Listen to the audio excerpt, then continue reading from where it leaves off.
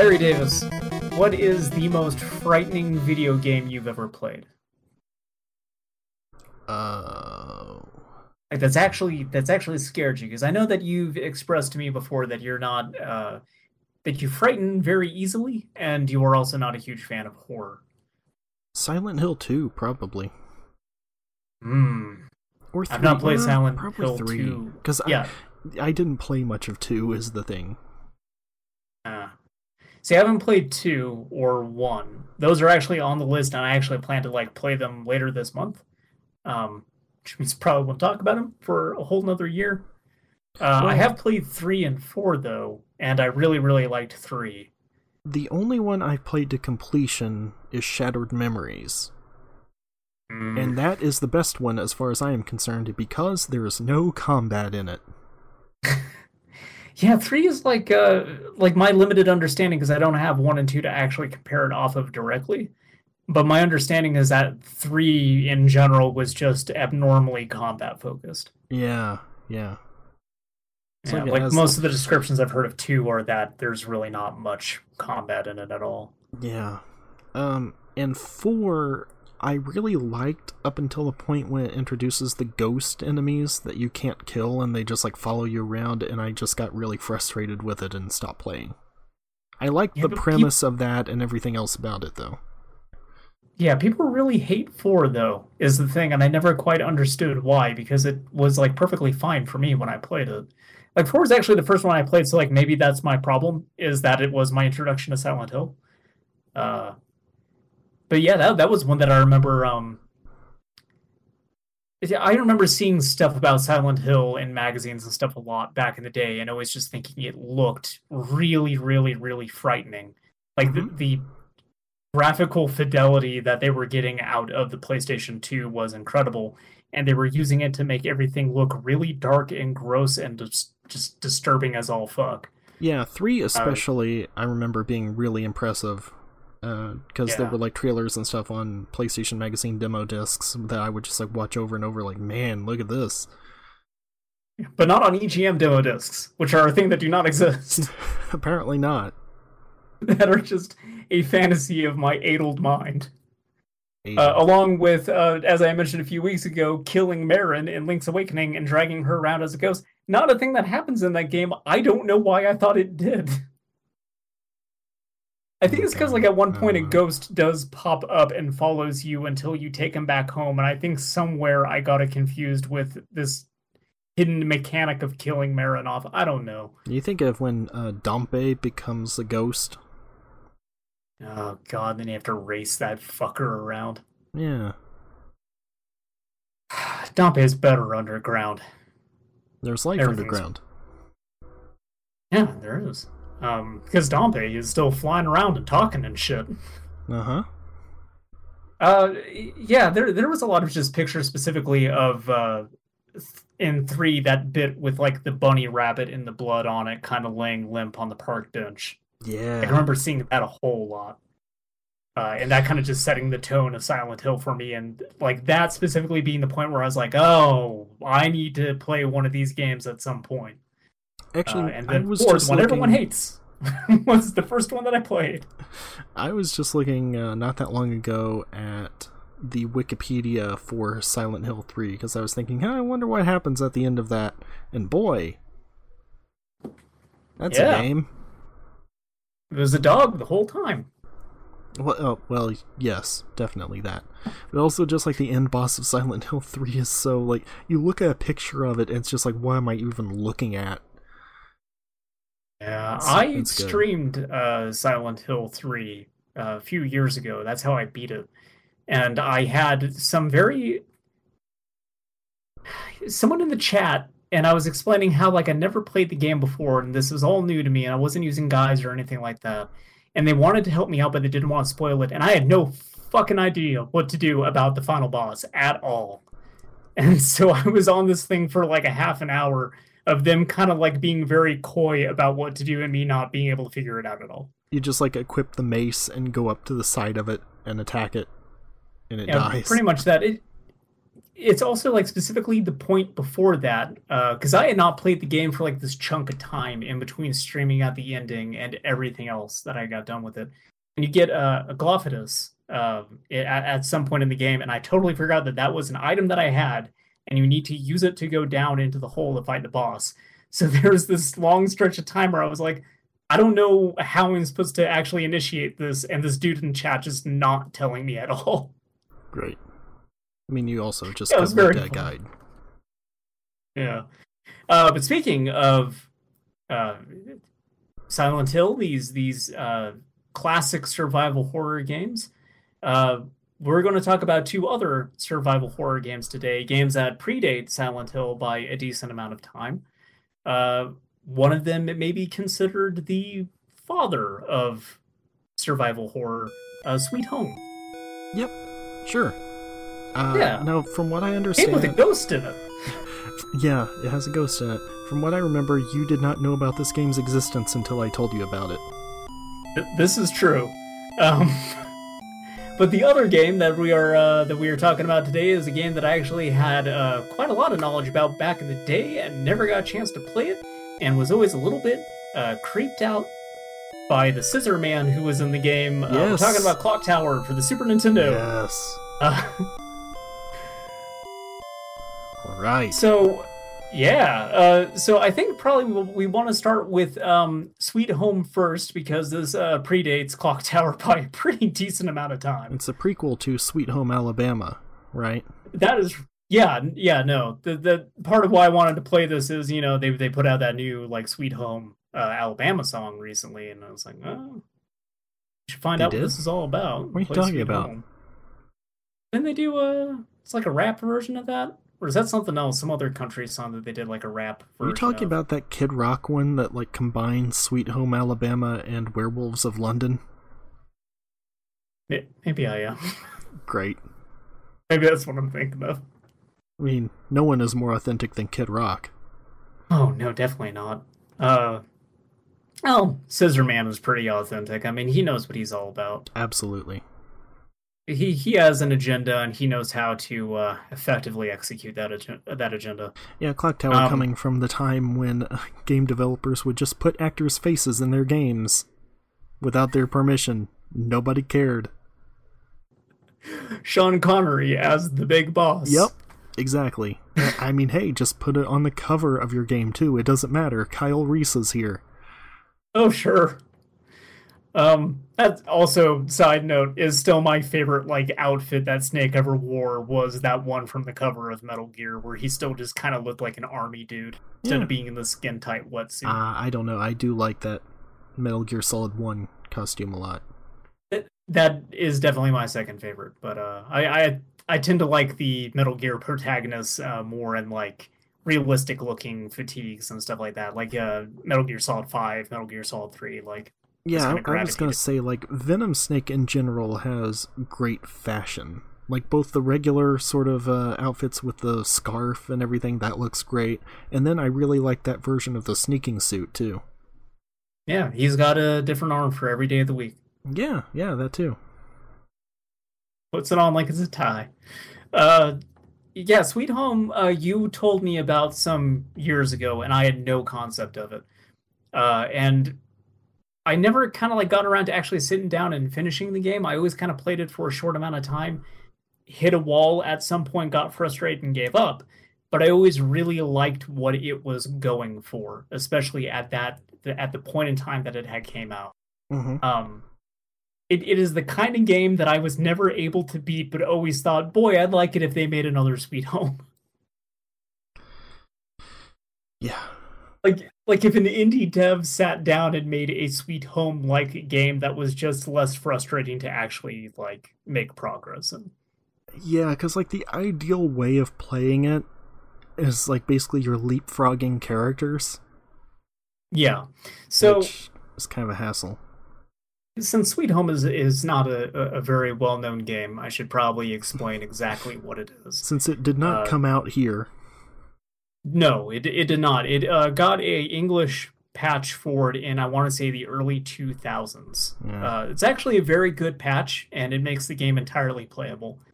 In and it is readily available on the internet. Like, the history of this game, though, is crazy. Oh, it is. We'll get into the history, but I want to talk about how this thing plays to begin with, though. Okay. Because it is often, and I think erroneously so, cited as the first survival horror game.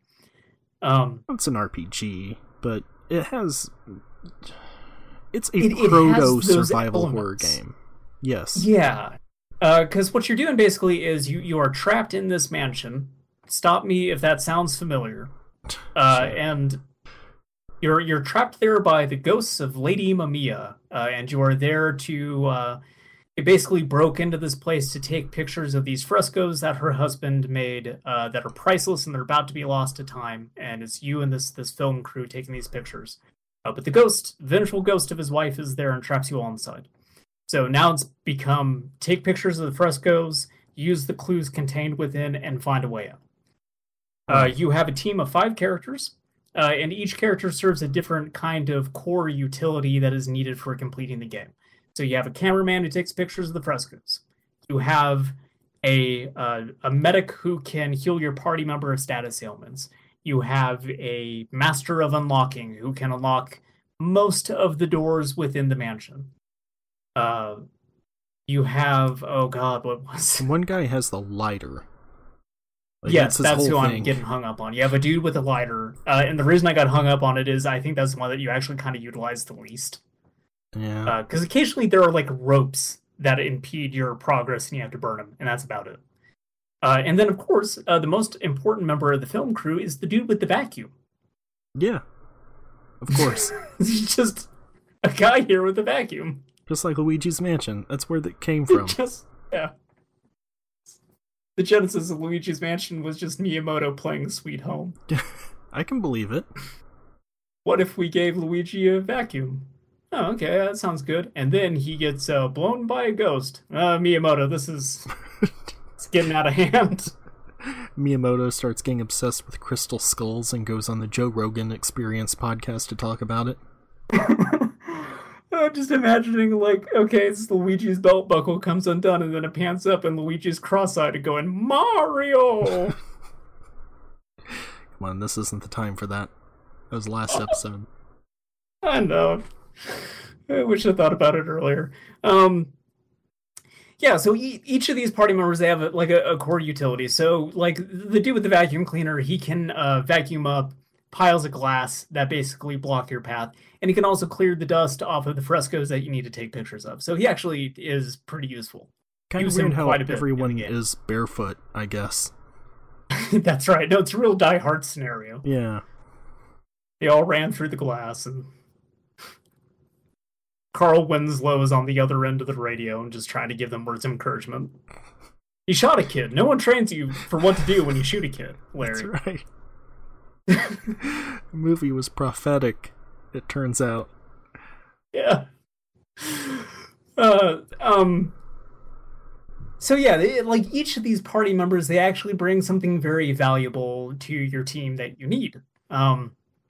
And so it'd be really awesome if you could take them all with you everywhere that you go, but you cannot do that. The game kind of hamstrings you by saying you cannot form a party of greater than 3 people. So most of the time you're running with one group of 3 and one group of 2. Things are typically more dangerous for the group of 2 because as you make your way through this mansion, you get into these random encounters. And this is like the more RPG element of the game. Because you enter the screen with a monster of some sort and you can attack it. You can pray, which basically brings up this meter and you have to time it for how many like prayer points you want to use up. And your prayer points are kind of like mana. So you need to like be very careful about overusing it. That makes me think, was this like the first RPG with like a timing element in it? It might very well be, because I really don't know if anything that predates this had a timing element. Like the first one I played with anything like that was Mario and Luigi. Yeah. On GBA. See, here's the thing though, this was actually released in 1989, which is fairly late. Yeah. On the NES. So that it's possible that something used a timing element in it prior to this. Well, hey, maybe this is actually one of Miyamoto's favorite games. And so he was like, okay, we'll take that, we'll put that in Paper Mario. And then, a few years after that, Luigi's gonna get himself into some trouble in a mansion. He's only gonna have a vacuum cleaner. Luigi's Mansion game where Luigi's got the vacuum cleaner, but then you compare him up with the Wario who has the lighter, obviously. Oh, sure. Yeah. He uses it for his stogies. Yeah, Waluigi has the camera. Don't ask him what he uses it for. No. I don't like that at all. Well, guess what? You gotta deal with it. Oh. I don't want to deal with it. So yeah, you have that timing mechanic. You can also use different tools that you have. So like bats don't like light. So if you have the character with the camera, you can flash the camera in battle, and that will damage the bats. Or like a massive pile of worms, you use the lighter on that, and it will hurt them. Mm-hmm. Or you can run. And the thing about running is it's based on each individual party member. So you could have like 2 of your 3 pass their check to run, abandoning one dude there who then gets fucked up. Yeah. A lot of RPGs did that.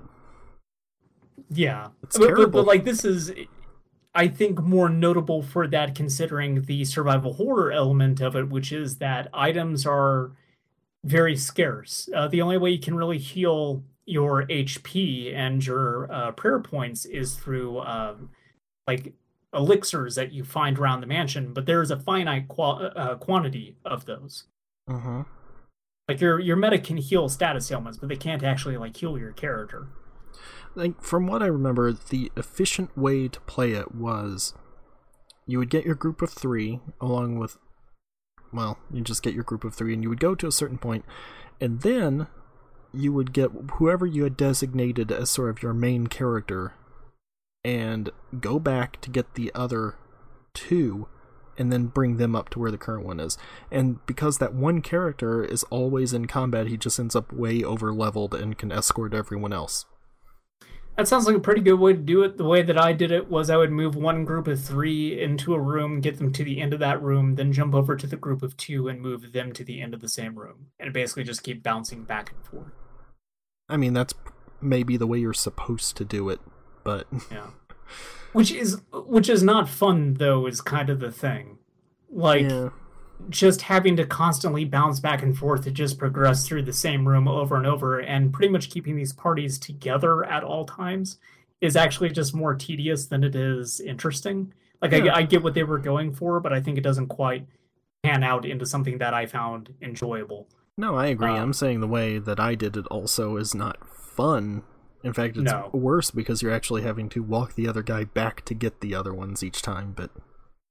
Yeah. But that's the thing, is I've also found that you really had to change your parties up often in the game, because some puzzles, like you'll get to one room where it's like, okay, I need Emmy to unlock the door, I need Taro to take the picture, and I need, I think it's a Kiko to dust the fresco before I take the picture of it. So like all 3 of these guys, they need to go over here. I have to have them as a group. Sure, I don't remember any parts where like you had to have them separated.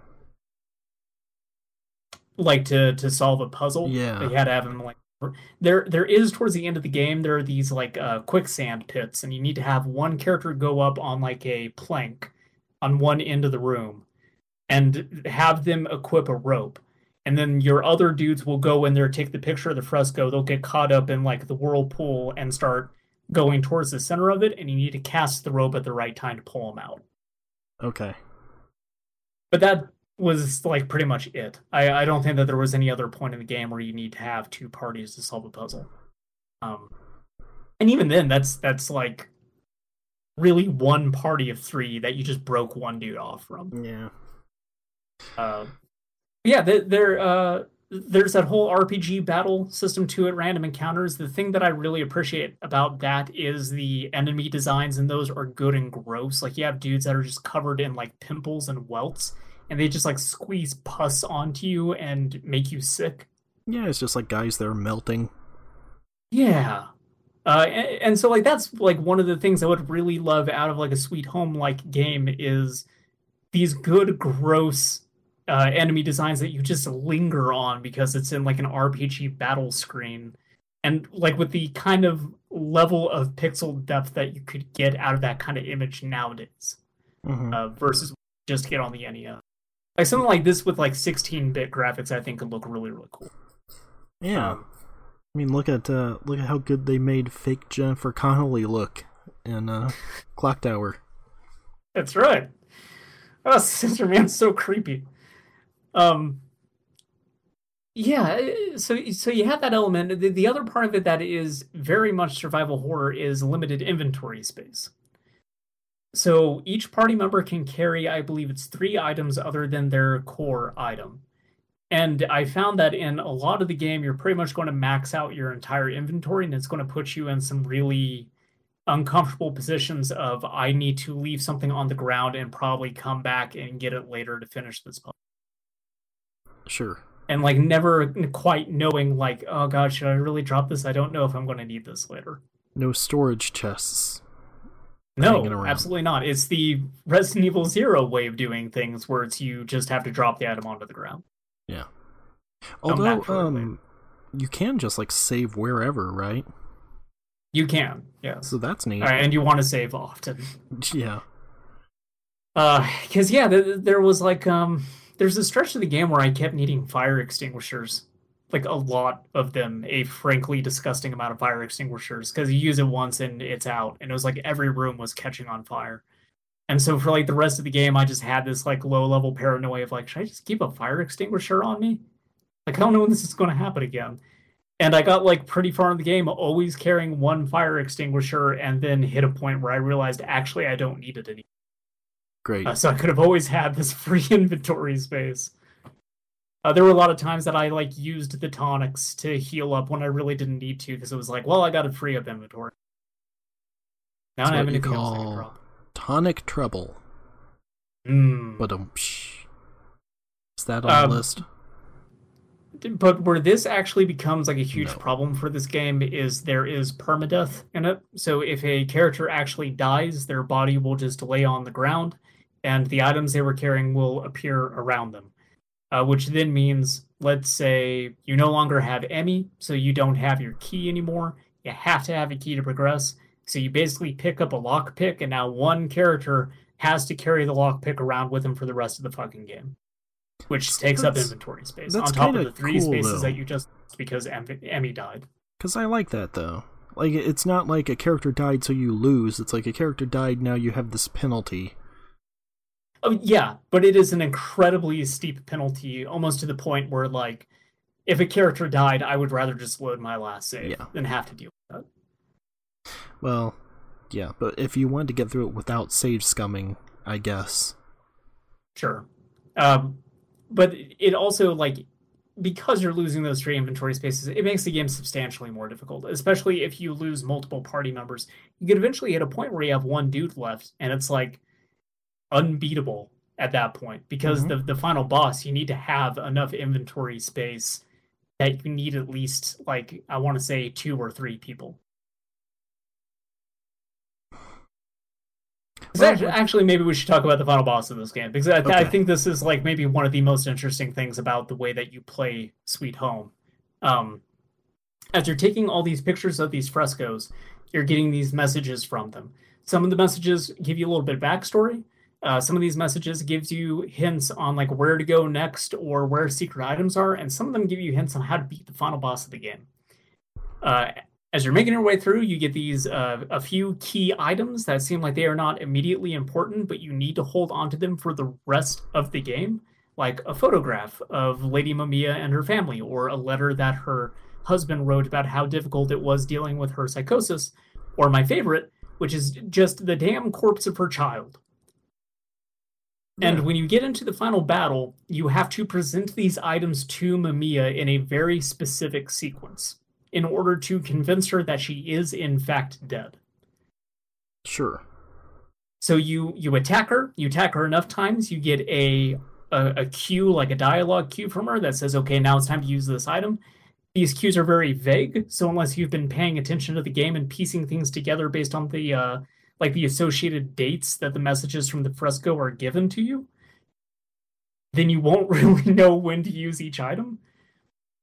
But you use an item, then you pray, and then you repeat the loop over and over until she is eventually defeated. Look, you're gonna get to Silent Hill eventually, And you're gonna think, oh Yeah. boy, I see where this got the final boss stuff from now. Yeah, probably. I mean, I do actually think that stuff is neat because it's rewarding you for paying attention to the game's story. It's asking you to get invested because you need to be invested in order to. But it also puts you in a very uncomfortable position where if you do not have like at least two party members alive with their inventory completely full of those key items, you cannot win. Sure. And in Silent Hill, it's like that's related to the ending stuff. It's not like you can't beat the game otherwise, but God help the poor soul who had four of their party members died and managed to get to the very final boss with like one dude left and then found out, fuck, I can't beat the game. yeah. I'm not sure if that person exists because I imagine that would be very frustrating to play anyway, but boy. Yeah, I feel like probably everybody would just like reload, but I don't know, maybe there is a purist out there who was like, I'm going to do this without saving. Yeah, some real sicko. I mean, yeah, like, so the way that Sweet Home is structured, I think, is very interesting, especially for, this late NES game. And it is a bit surprising to me that we've not had anything to try to, like, replicate that specifically. Like, obviously, this had a huge influence on stuff like Resident Evil, specifically because it had some of the same staff associated with it. Well-known fact that Resident Evil started out as a remake of Sweet Home. Yep. But like the more like top-down RPG infused aspect of it, it's a bit strange to me that that's not really popped up again. Outside of there was that actually Resident Evil Gaiden. Yes, I was just about to mention that. That was kind of the only one. Yeah, I mean that's also a very good game. If you say which also so. had a timing element too, because he had like that bar that went back and forth, and you had to line it up to shoot the zombies. I don't remember that. I do remember it sucking, but okay. Mm. The way that you shot zombies in that game, remember the reload mechanic in Gears of War? Oh, sure. Active reload. It was basically that. Oh, okay. So it's just this bar moving across another bar, and then there are these like white sections of it, and you want to hit those, and that will hit the zombie. Just and like if a you golf hit anything game. else, you miss. Like playing Hot Shots Golf, but with zombies. Yeah, exactly. It's just like Hot Shots Golf. Mm-hmm. It's Sweet Home plus Hot Shots Golf, you get Resident Evil Gaiden. What a combo. Yeah, I think that game is really interesting, the way that it sets itself up. As far as how fun it is to actually sit down and play it, I don't know how you're supposed to beat that game without a guide. I have no idea. Like, the few times I sat down and played the game, specifically what tripped me up is in the early portion you get these planks of wood, and you put those over gaps in the floor. But sometimes they'll just drop through the floor, and so the thing that stopped me the first couple times playing it was it drop, and it would just cause a character to get stuck on the other side, and it was like, well, they're as good as dead because I can't get back over to them. And then, like, come to find out later, it's if you walk over it 5 times. So you need to actually know that you have to decouple your party and send one person over the plank of wood to go do whatever needs to get done. Huh. But a lot of it is just the stuff that makes that game very difficult to get through without a guide is more, where do I need to go next? Specifically, what item do I need to get past this puzzle? The stuff with the the fire extinguisher specifically, I referred to a guide because it was very pointed about you need like 4 fire extinguishers to get through this next section. Make sure you have them. Because if you needed to go back and get any of them, they were way on the other side of the mansion. Also, part of the problem with that is because of the random encounters and stuff, it's like the more time you spend wandering around, you're just like bleeding health. Yes. Because again, those health items are metered out very conservatively. Also, like, there's a status ailment that really sucks, which is just to get blown away, and it causes one party member to just get teleported to like a random location that you've been to in the mansion. Sure, which could just be like as far back as the start of the damn game. And they have to get all the way back to the rest of the party.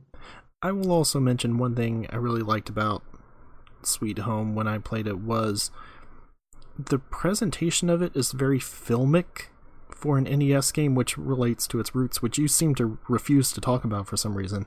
I was going to get into it after. But like the corridors and stuff, they don't fill the whole screen. Like, it's just a narrow strip in the middle, and it has a really cool look about it that a lot of games did not do. Oh yeah, I really love the presentation of Sweet Home, like in general. Like, yeah, like you said, it's filmic, which I think is a very good way of describing it. And like you said, based on its roots, which it's now time to get into. Finally, 30 minutes in. Yeah. Yes, this was made concurrently with the movie Sweet Home, which was a Japanese horror movie that has never come out here as well. It's barely come out in Japan, too. Like, there's no DVD copy of it, I think. Like, if you want it, like, you have to get, like, a weird bootleg, or, like, from a VHS. It's one of those things like The Final Terror, where it's just like, oh, the masters don't exist either. Maybe, or maybe like a rights issue, so they were never able to re-release it. I don't know. The Final Terror is really interesting to me for that reason, because when they wanted to do, I think it was Scream Factory did the Blu-ray release of that, and they had to like, they found like a handful of people who had different copies of the movie. And we're like, please send us those, and we'll just find like the best quality versions of each scene between these like 6 different transfers of this movie. Which is also weird. Like, I don't know why you would go through that much trouble for that movie anyway. Oh yeah, there was a reason why that movie was not released, and it's because it's fucking terrible. Isn't Joey Pants in it? I think so. Yeah, like the whole reason they put that movie out to begin with was because like years after making it, the actors in the movie began to actually get known for other things, and they were like, oh well, we got this movie with Joey Pants in it. Everyone's favorite Memento character. Oh man, what a piece of crap that movie is. Yeah, so Sweet Home, I guess a similar thing where it's very difficult to actually see the movie. It is on YouTube if you ever want to watch it, the full film. It has been for a very long amount of time and doesn't seem to be going anywhere. I actually did not know that. Yeah. Literally all you do is search Sweet Home, and it's like in the top 3 results is just the full movie. Well, I've never searched for it, so... I started watching it and intended to finish it before doing this podcast, and unfortunately I had become too busy with it. Well, it's from Juzo Itami, right? Director of one of our favorite movies, Tampopo. Yeah, it might be. It definitely feels like one of his movies from the bits that I saw. I thought so. Maybe I'm mistaken, but I thought it was. Hey, look, as far as Japanese horror movies that are centered in a mansion and deal with ghosts, it's no Hausu. No. Hausu's impossible to top. But imagine if they made a Sweet Home based on Hausu. Man. It would be so good. Just random encounters cat, with like, laughing watermelons. Yeah, sure. That actually would be like, if I had to sit down and I like had the wherewithal to make a game like this, I think I would just make a Hausu version of Sweet Home. I would really enjoy that. I mean, you've got all the playable characters too with their abilities. You got Melody and Kung Fu, Mac. Oh yeah, no, she's your fighter. Yeah. Yeah, you got Mac. Mac can eat things. Takes a big old bite out of a butt. Yep, a flying butt. Or no, she's a flying head and she flies around. Yes, the flying head bites her butt. Yeah. Or no, well, it's Mac's flying head that bites the other girl's butt, specifically. Is the thing. You could play as the teacher, and then like you go up to like the banana stand at like right before the house, and then that could be a boss fight. Is try not to get turned into bananas. Don't get turned into a pile of bananas in a car. You'd also like do like sort of a shitty translation thing there and just have it say you got turned into banana. Just cut to like a car full of bananas. This is $1 million idea. You became banana. Banana. Yeah. God, Hausu is so fucking good. Yeah, so this was made at the same time as the movie. It was yeah, the director of the movie is Tokuro Fujiwara. Oh. I had written it down, apparently. So. Okay. Or I'm sorry, the game's director. My bad. Oh, okay. I wrote that down funny in my notes, and then noticed what I did. Takuro Fujiwara, he directed the game. He was overseen to some degree by the film's director. But he was basically told that you could use whatever you want from the movie, do whatever you can to just make this work as a game. But he had the benefit of being able to work with the director and the benefit of being able to actually go onto the sets of the movie while it was filming. By the way, Fujiwara also directed games like Ghouls and Ghosts and Bionic Commando before this. Okay. They have some idea where he's from. He also produced the majority of the original Mega Man series. The movie was directed by Kiyoshi Kurosawa, who later would do Pulse and other stuff. Oh, okay. Well, Cure is another one on here. I'm looking for things I recognize. But Pulse is, like, really popular, so... I thought for sure Juzo Itami had some relation to this, though. I wonder if he did, like, some other horror movie. I don't know. Yeah.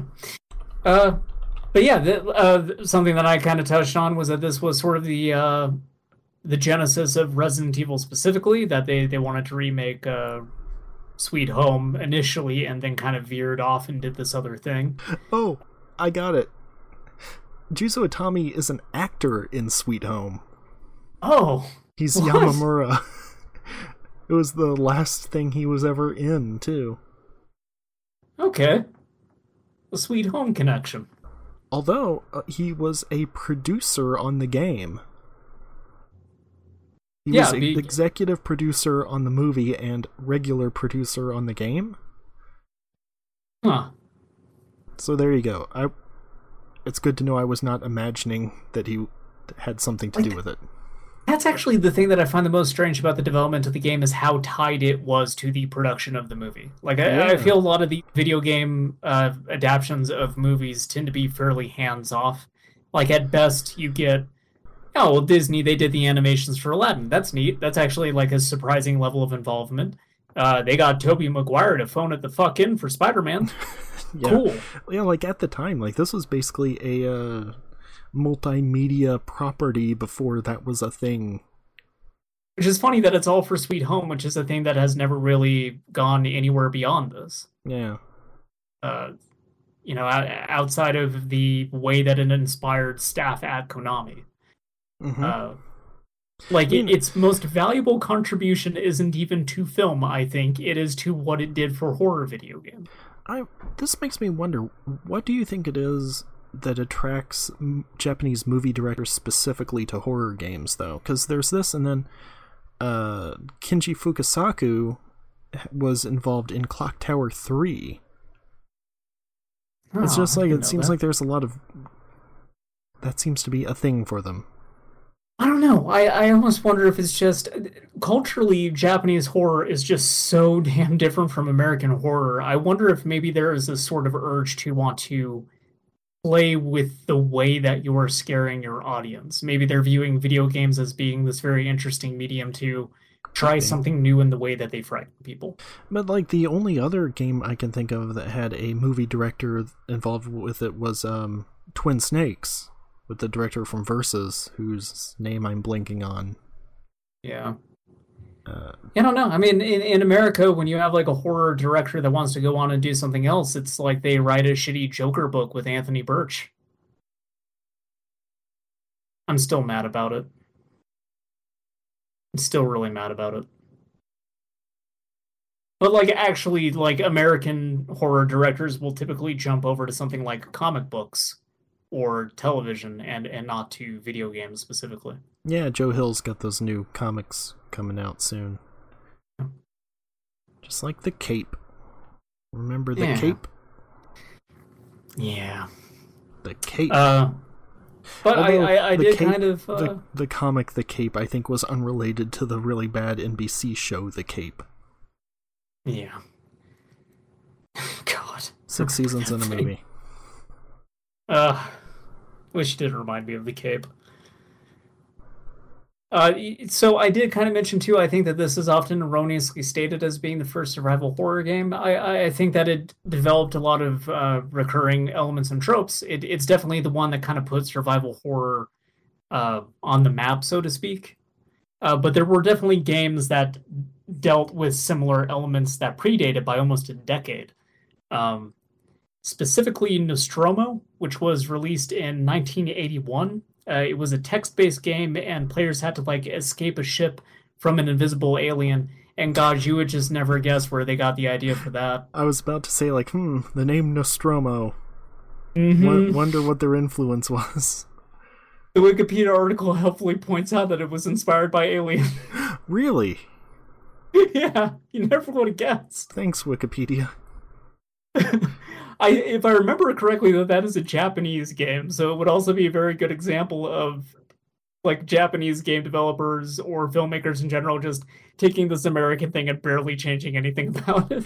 The player character, Belen Gripley, has to escape from the ship. But there was another game on the Atari 2600 that came out in '82 called Haunted House, because this was back in the day where people did not give a fuck about what they named video games. I mean, there weren't that many games out there, so it didn't matter. It's just like it's hockey. Phil Hartman is going to do a commercial saying he wants hockey from Activision. But that one had an emphasis on puzzle solving specifically, which I thought was the thing that made it more noteworthy as a early survival horror kind of game. I think that what Sweet Home really did, that was like there were other horror games that were puzzle based. There were other horror games that were about escaping a location. I think that what Sweet Home did that was really additive to the genre was specifically like item management and scarcity. Right. Well, and just like fighting things, really. Because every other one was just combat. Like, find an item, use it here, whatever. Yeah. Yeah, I think that is sort of how I feel about Sweet Home. Is I have a very difficult time sitting down and actually enjoying that game. It is so damn punishing. It is so damn difficult to get through. I have no idea how you're supposed to just like figure it out as you go. That would be maddening to me. But I actually really, really like it conceptually. I like everything that it goes for, and I really appreciate what it did for the genre. Yeah, I mean, it was not released. I was gonna say one of the things that we'll mention is like, should you play this like for historical value, like sort of to see where things, like what other things came from, what took from it, the influence it had. And this is one where I would say like that's definitely the primary reason, and more than most of them. Where most it's like, yeah, you might like Aladdin, I don't know, or whatever others that we've had that caveat for. Yeah. Yeah, I'd agree with that. I think the thing with Sweet Home is you can pop into it and maybe get through the first area. And at that point, you can kind of bounce out of it because you would have got a little taste of everything that game is. I don't think it's something that you really need to sit down and play to completion to appreciate for what it's done. But yeah, it's important enough, especially if you just really like horror games in general. I think you owe it to yourself to sit down and kind of understand like where a lot of those games got their roots, because they do primarily borrow from Sweet Home. Yeah. I did want to say too, part of why this game never got released in America, there's no definitive answer on that. There's a lot of speculation, but the thing that people kind of settle on the most is, for me, primarily what I think is the reason is it's based on a Japanese movie that didn't come out here. Sure. So, also late on the NES. So by 1989, they weren't really kind of looking at porting a Japanese horror game based on an obscure movie. Yeah, I guess so. Well, consider too, like the time it takes back then for a game to get ported over to America. This was an 89 release, would have come out in like 91. Yeah. By that point, you're so far beyond the NES. Well, that's about when the SNES was coming out. Yeah, like you're wanting to sell people on the new shit. But the other one is content, because this game is actually incredibly dark. Mm-hmm. Specifically, the reason why Mamiya is a vengeful ghost is her son accidentally fell into the incinerator one day. Yeah, who hasn't been there? Right? We've all had beloved family dogs get trapped inside incinerators. Sure. Because this charge of the state that your dad took in's kind of a dick. Yeah, it happens. There's the JoJo's Bizarre Adventure RPG for the Super Nintendo. Yes, there is. I played some of it as best as I could. Yeah. Didn't get very far.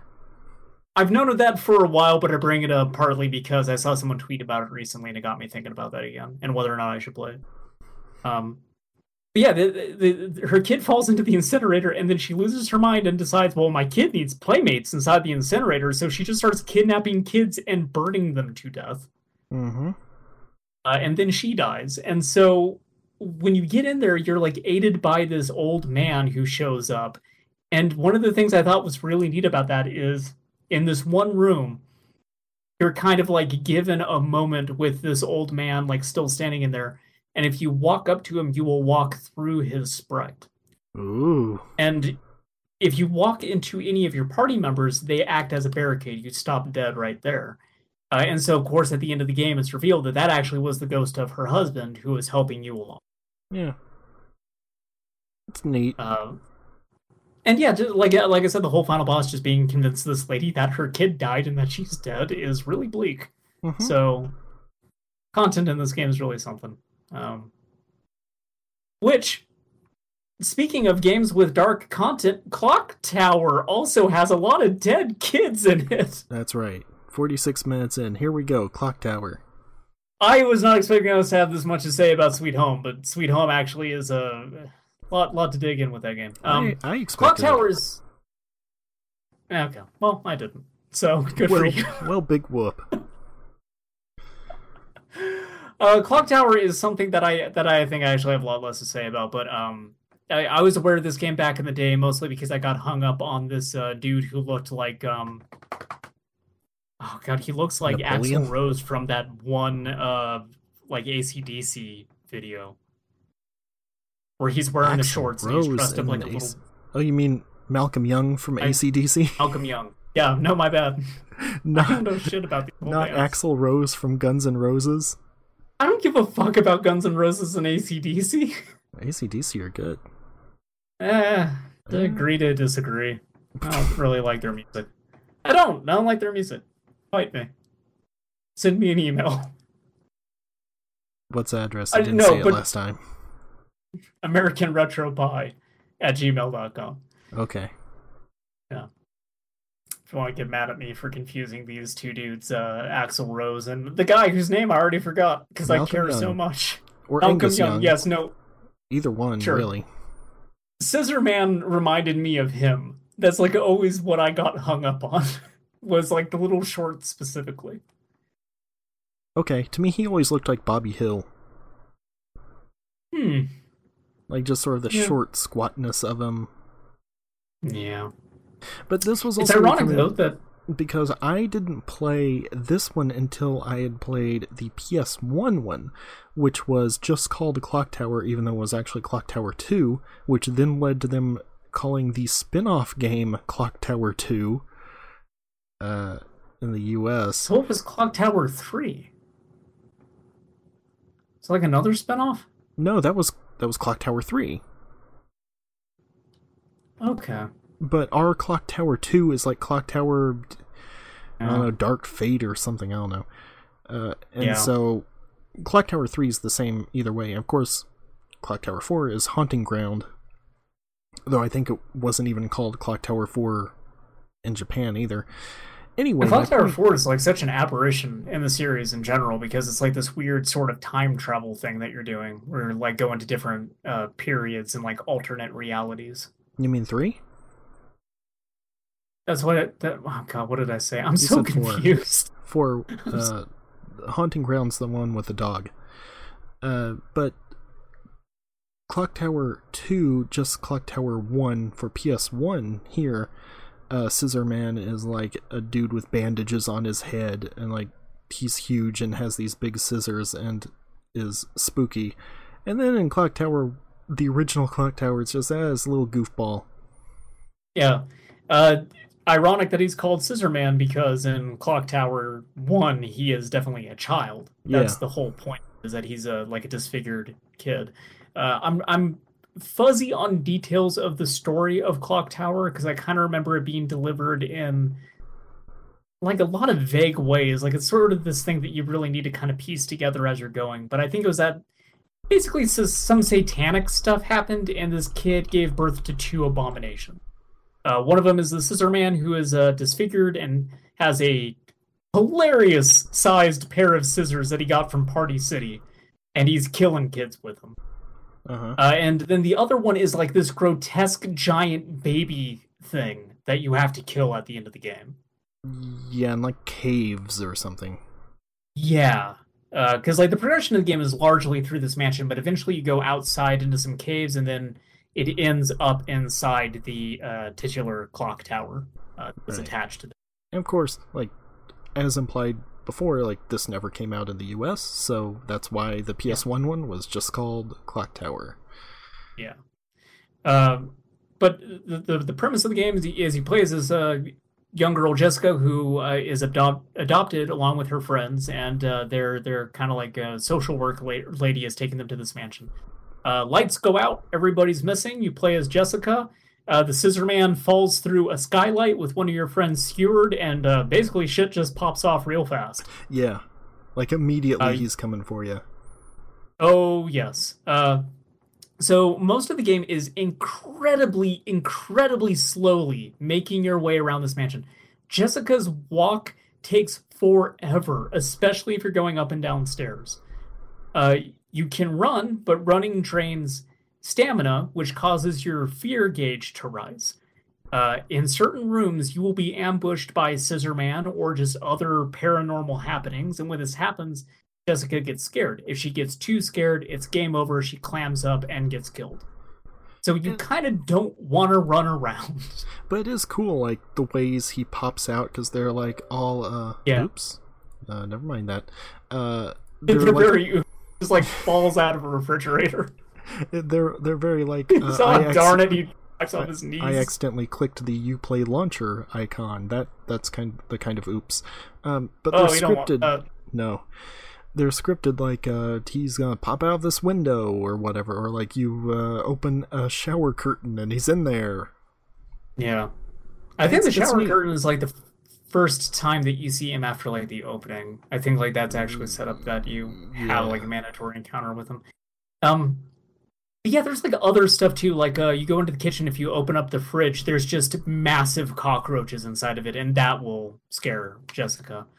It's like so some of them are also like. Yeah. Where do you think Oakley got it from? Exactly. I mean, probably. If you beat the game 100%, then Jessica's not wearing any clothes in the new game plus. You see, it's... Oh. That's... I still can't believe they did that in No Bleed. I can believe it. The weirdos making that game. Yeah. No, so some of those hazards aren't necessarily designed to outright kill you so much as they're designed to fuck with your fear meter, so when Scissor Man does show up, you are in a worse position to be facing him. There's no combat in the game, really, at all. It is all about trying to just hide from the Scissor Man when he shows up. And then any time that he's not attacking you is just spent in isolation in this mansion, just slowly piecing together these puzzles, and getting story bits, and getting your way out of traps until you get to the end of the game. You do run into like your social worker at certain points in the story, and eventually find out that she's in on it. That she's kind of actually behind the whole like current string of kidnappings and murders that take place inside the mansion. I want to say there's like one bit where she tries to like goad you over, going like, no, it's fine. I'm here. We're here. We're going to get out of this mansion together. Just like, come on over. And if you do, she just like stabs you. Probably. I could be misremembering that, but like the game does stuff like that where it is really trying to like goad you into certain directions where there is a hazard. And then like one of the interesting things that this game does too is it randomizes a lot. So like rooms will appear in different locations each time you start the game, and then key items will appear in different locations as well. So it's very difficult to go through this game with a guide because a lot of the guide will just be, well, this room right now might be in this part of the mansion, or it could be in these other 3 parts in the mansion, wherever the number generator decided to roll. Weird. I didn't know that. Yeah. It does that at a few times, and I did follow a guide because I wanted to make sure I could get through the game, and it was just a lot of that. It was almost useless following a guide, really. But part of wanting to use a guide was the fact that, similar to Sweet Home, if you die, it is very punishing because there's no continues in this game. You go all the way back to the start of the game. I mean, it's also pretty short, though, right? I think like an actual full playthrough is roughly 45 minutes to an hour. Yeah. But it's the fact that it randomly generates those rooms that you can't just necessarily get into the rhythm of, okay, go back here, do this, and then quickly like blow through your lost progress. It gives you replay value. It does. Like I actually think that is something that's neat about its design, is it's specifically set up around this idea of starting from the beginning and doing multiple playthroughs. Because there's also like a bunch of alternate endings, and the only way to get them all is to keep replaying. Just like 9 hours, 9 persons, 9 doors. Sure. Virtue's last $99.99 as Dreamcast came out. They had Illbleed on that. That's right. We missed the anniversary on here. Yeah, we did. I really should have put Illbleed on this list, but I did not think to do that. Illbleed's a really good game. No, it's not. Oh, fuck you, it is. It's good not by virtue of its mechanics, but by virtue of how fucking handball dumb it is. Yes, okay. It's not good, but it is good. Yes. That is a game where you go into one of the worlds and you're chased by like a sort of Resident Evil like nemesis type figure called Killer Man. Killer Man. In all capital letters, Killer Man. And then like before the final boss, it takes this break and presents it like a game show. Like a Guess Who segment. It's like, oh, before we get to the boss, guess who's Killer Man? And it will give you like 4 options, and 3 of which are just normal characters that it could plausibly be, and the last option is just Killer Man is Killer Man. Yep. And the correct answer is Killer Man is Killer Man. Of course it is. And you have to get that right to beat the game 100%. Yeah, Illbleed is good. They consistently misspell the word puppet in it, so it's got 2 P's in the middle, so it just reads like puppet. Wood puppet. Yep. Because you have to turn into a wood puppet at one point. Yeah. Also, speaking of games where if you fail, it just makes the game way harder and you might as well reload. You just gotta pick one character from the beginning and dump all your points into improving that character's stats. Oh, yeah. And if they die, you can't do anything. You just basically have to start over because you'll not get anywhere with the characters that have not been upgraded. And they got all those posters for the fake movie called Dummy Man, and the tagline is, "You've been dummied again." No, it's like, it's time to be dummy again. Oh, time to dummy again, yeah. God, the whole, like, Queen Worm thing. I need to talk about that real fast before we get back on the Clock Tower. You know what? I'm just gonna include a clip here, so save your time.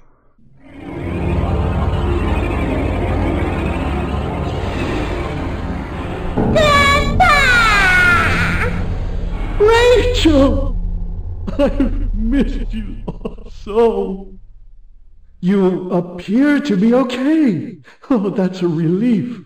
At last, we can be together forever. Let's go back to hell. Hey, you, young one! Thank you. I'll never forget your kindness. I'm assuming it's the we're going to hell thing, right? Yes. Okay, that's what I wanted. My favorite part about that is how they don't change the voice actor for the worm. It's still very obviously the Japanese actress. Mm-hmm.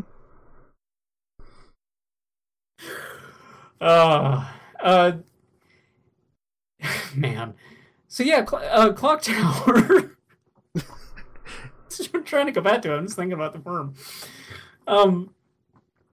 It's really weird in that a lot of this game, you are not actually going up against any enemies or stuff like that. It is actually a very solitary game. A very lonely game for Jessica. There's like no music in the game at all either. It's just kind of ambient sounds, except for when Scissorman pops out and you get that one song, and it's such a fucking good track. Like, it's kind of unreal that is coming out of the Super Nintendo. Yeah. And I'm sure we'll use it for one of the bits of music that we play in this episode. So you'll hear it. I'm going to say that'll be the last one that you hear in this episode. How about that? So that way you know which one it is. As if you couldn't tell the difference between NES and SNES music. I mean, yeah, I really love that song. I tend to kind of just listen to it as far as just like kind of making playlists of old video game music goes. I'm not really remembering it at the moment, but I'm sure when I hear it, I will be like, oh, right, okay. So good. Like these stabbing strings at the start of it and this kind of like techno warble in the background. It's really good. Very, very evocative of old slasher movies. Like sure. 80s slasher. Appropriate considering Scissorman is basically a slasher movie. Yeah, with Jennifer Connelly. Yep. Yeah, I mean, Clock Tower was... The thing is, it's not even, like... What was the name of the movie Jennifer Connelly was in that, like, they clearly just traced for her character in this? I'm not sure, actually. Because it was, like, one where she's, like, stuck in a mansion or something, even. Like, they were that blatant about it. I don't know. Yeah, I do remember them taking Jennifer Connelly. I can't remember exactly what movie they grabbed her from, but yeah. I honestly think that the puzzles in this game actually require like a bit of thinking to figure them out. Some of them are perhaps just outright obtuse. There is like a bit I'm thinking of specifically where you have to kind of know that you need to climb up over like a dresser and you need to push a crate over to the dresser to get up over it. Except, like, you could walk in the room and you figure that out immediately. You know what you need to do. But Jennifer herself needs to know that you can do it, which means that you need to take her over to the dresser, make her examine the dresser, take her over to the box, make her examine the box, and then have her go, oh, I could push this, rather than just being able to immediately push it. So there's a lot of stuff like that. I hate when games do that. Adventure games do that sometimes. Well, yeah, I mean, that's kind of the thing about Clock Tower is it's very adventure game-esque. Yeah. In that sense. Especially because a lot of it is just use the items you picked up with everything until you figure out what works with what. I can't use those things together, says Sam. I can't use the rope with this. Yeah. Indiana Jones. And the Fate of Atlantis. Yeah. So that's like the part of the game that I kind of that pushes me away is trying to solve some of these puzzles ends up getting impeded by dumb game logic of, oh, I should have been able to just go and figure this out anyway, but I had to do these arbitrary steps so the character knew. So sometimes you go into a room and you think that, oh, there's actually no puzzle in here to solve whatsoever, but in fact there is. You're just not going through the exact precise number of steps to figure it out. So in that sense, like, a guide is helpful. It's just not helpful for actually like navigating around the mansion. Yeah. But yeah, I recommended Sweet Home for the same reasons you did. I actually think that I would recommend Clock Tower because I think that, despite the fact that some of that stuff is sort of difficult to get your mind around just due to the logic of the game, just the whole atmosphere of it, just kind of its unique take on mixing survival horror and an adventure game, makes it very, very interesting to me. And I think that that's one of those games where when you fall into the rhythm and you kind of get what to do and you beat it in like 45 minutes, it's really fun and it feels really good. Yeah. In a way that like Resident Evil for me, like when you just know what to do and you can run through that game, it feels good. Like Sweet Home, or not Sweet Home, but Clock Tower has that same feeling to me. Sure. What about you? Clock Tower? Yes, I would say so. I think It's probably my least favorite of the ones I have played. Like, of the Clock Tower games. But I like the series in general, so it's not really, I'm not saying it's bad. Yeah. Now, I played this in Clock Tower 3, and I think I like Clock Tower 3 more, because it just feels like a 3D survival horror game. Yeah, I like 3 a lot. Yeah, it's a really good game. And I don't like that Scissor Man's like a weird looking like kabuki theater thing. I like that. I like Hammerman. Yes. Yeah, cool. Hammerman's great. And Clock Tower 2, you haven't played Clock Tower 2, right? No, I remember I've been warned that one of the PlayStation Clock Towers is in fact really bad. Yeah, that's 2. Okay. R2 or there 2? R2. Okay. It's an important distinction to make. Yeah, there 2 is R1. Oh, God. And that one's good. But here's the thing, though. Well, it's not math. It's too many numbers. I feel like you would really like Clock Tower 2, even though it's bad. Oh, God.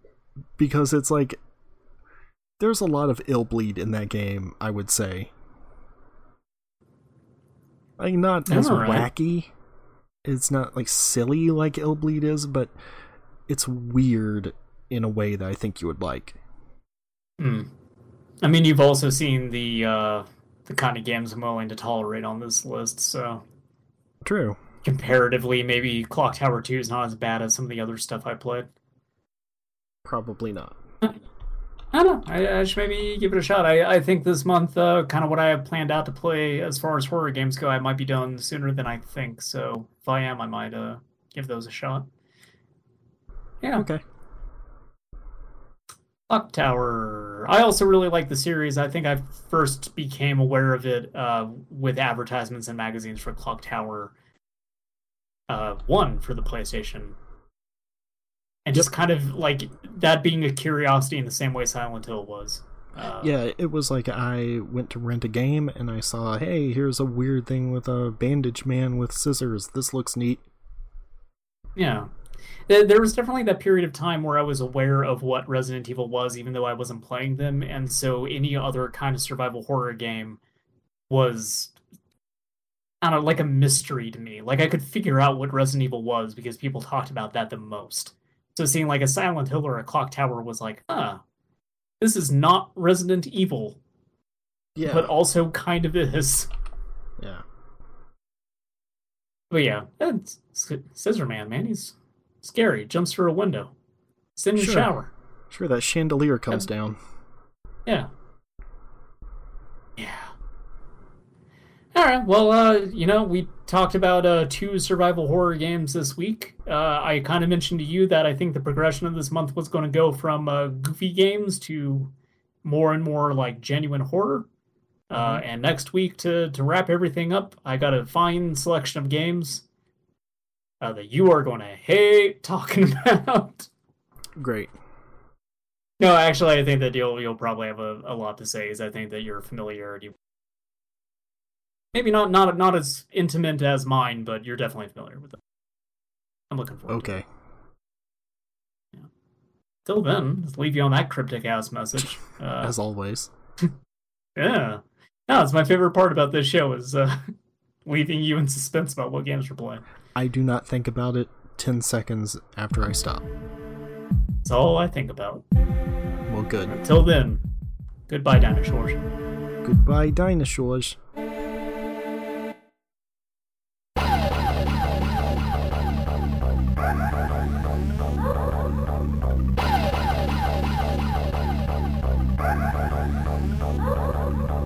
Bye.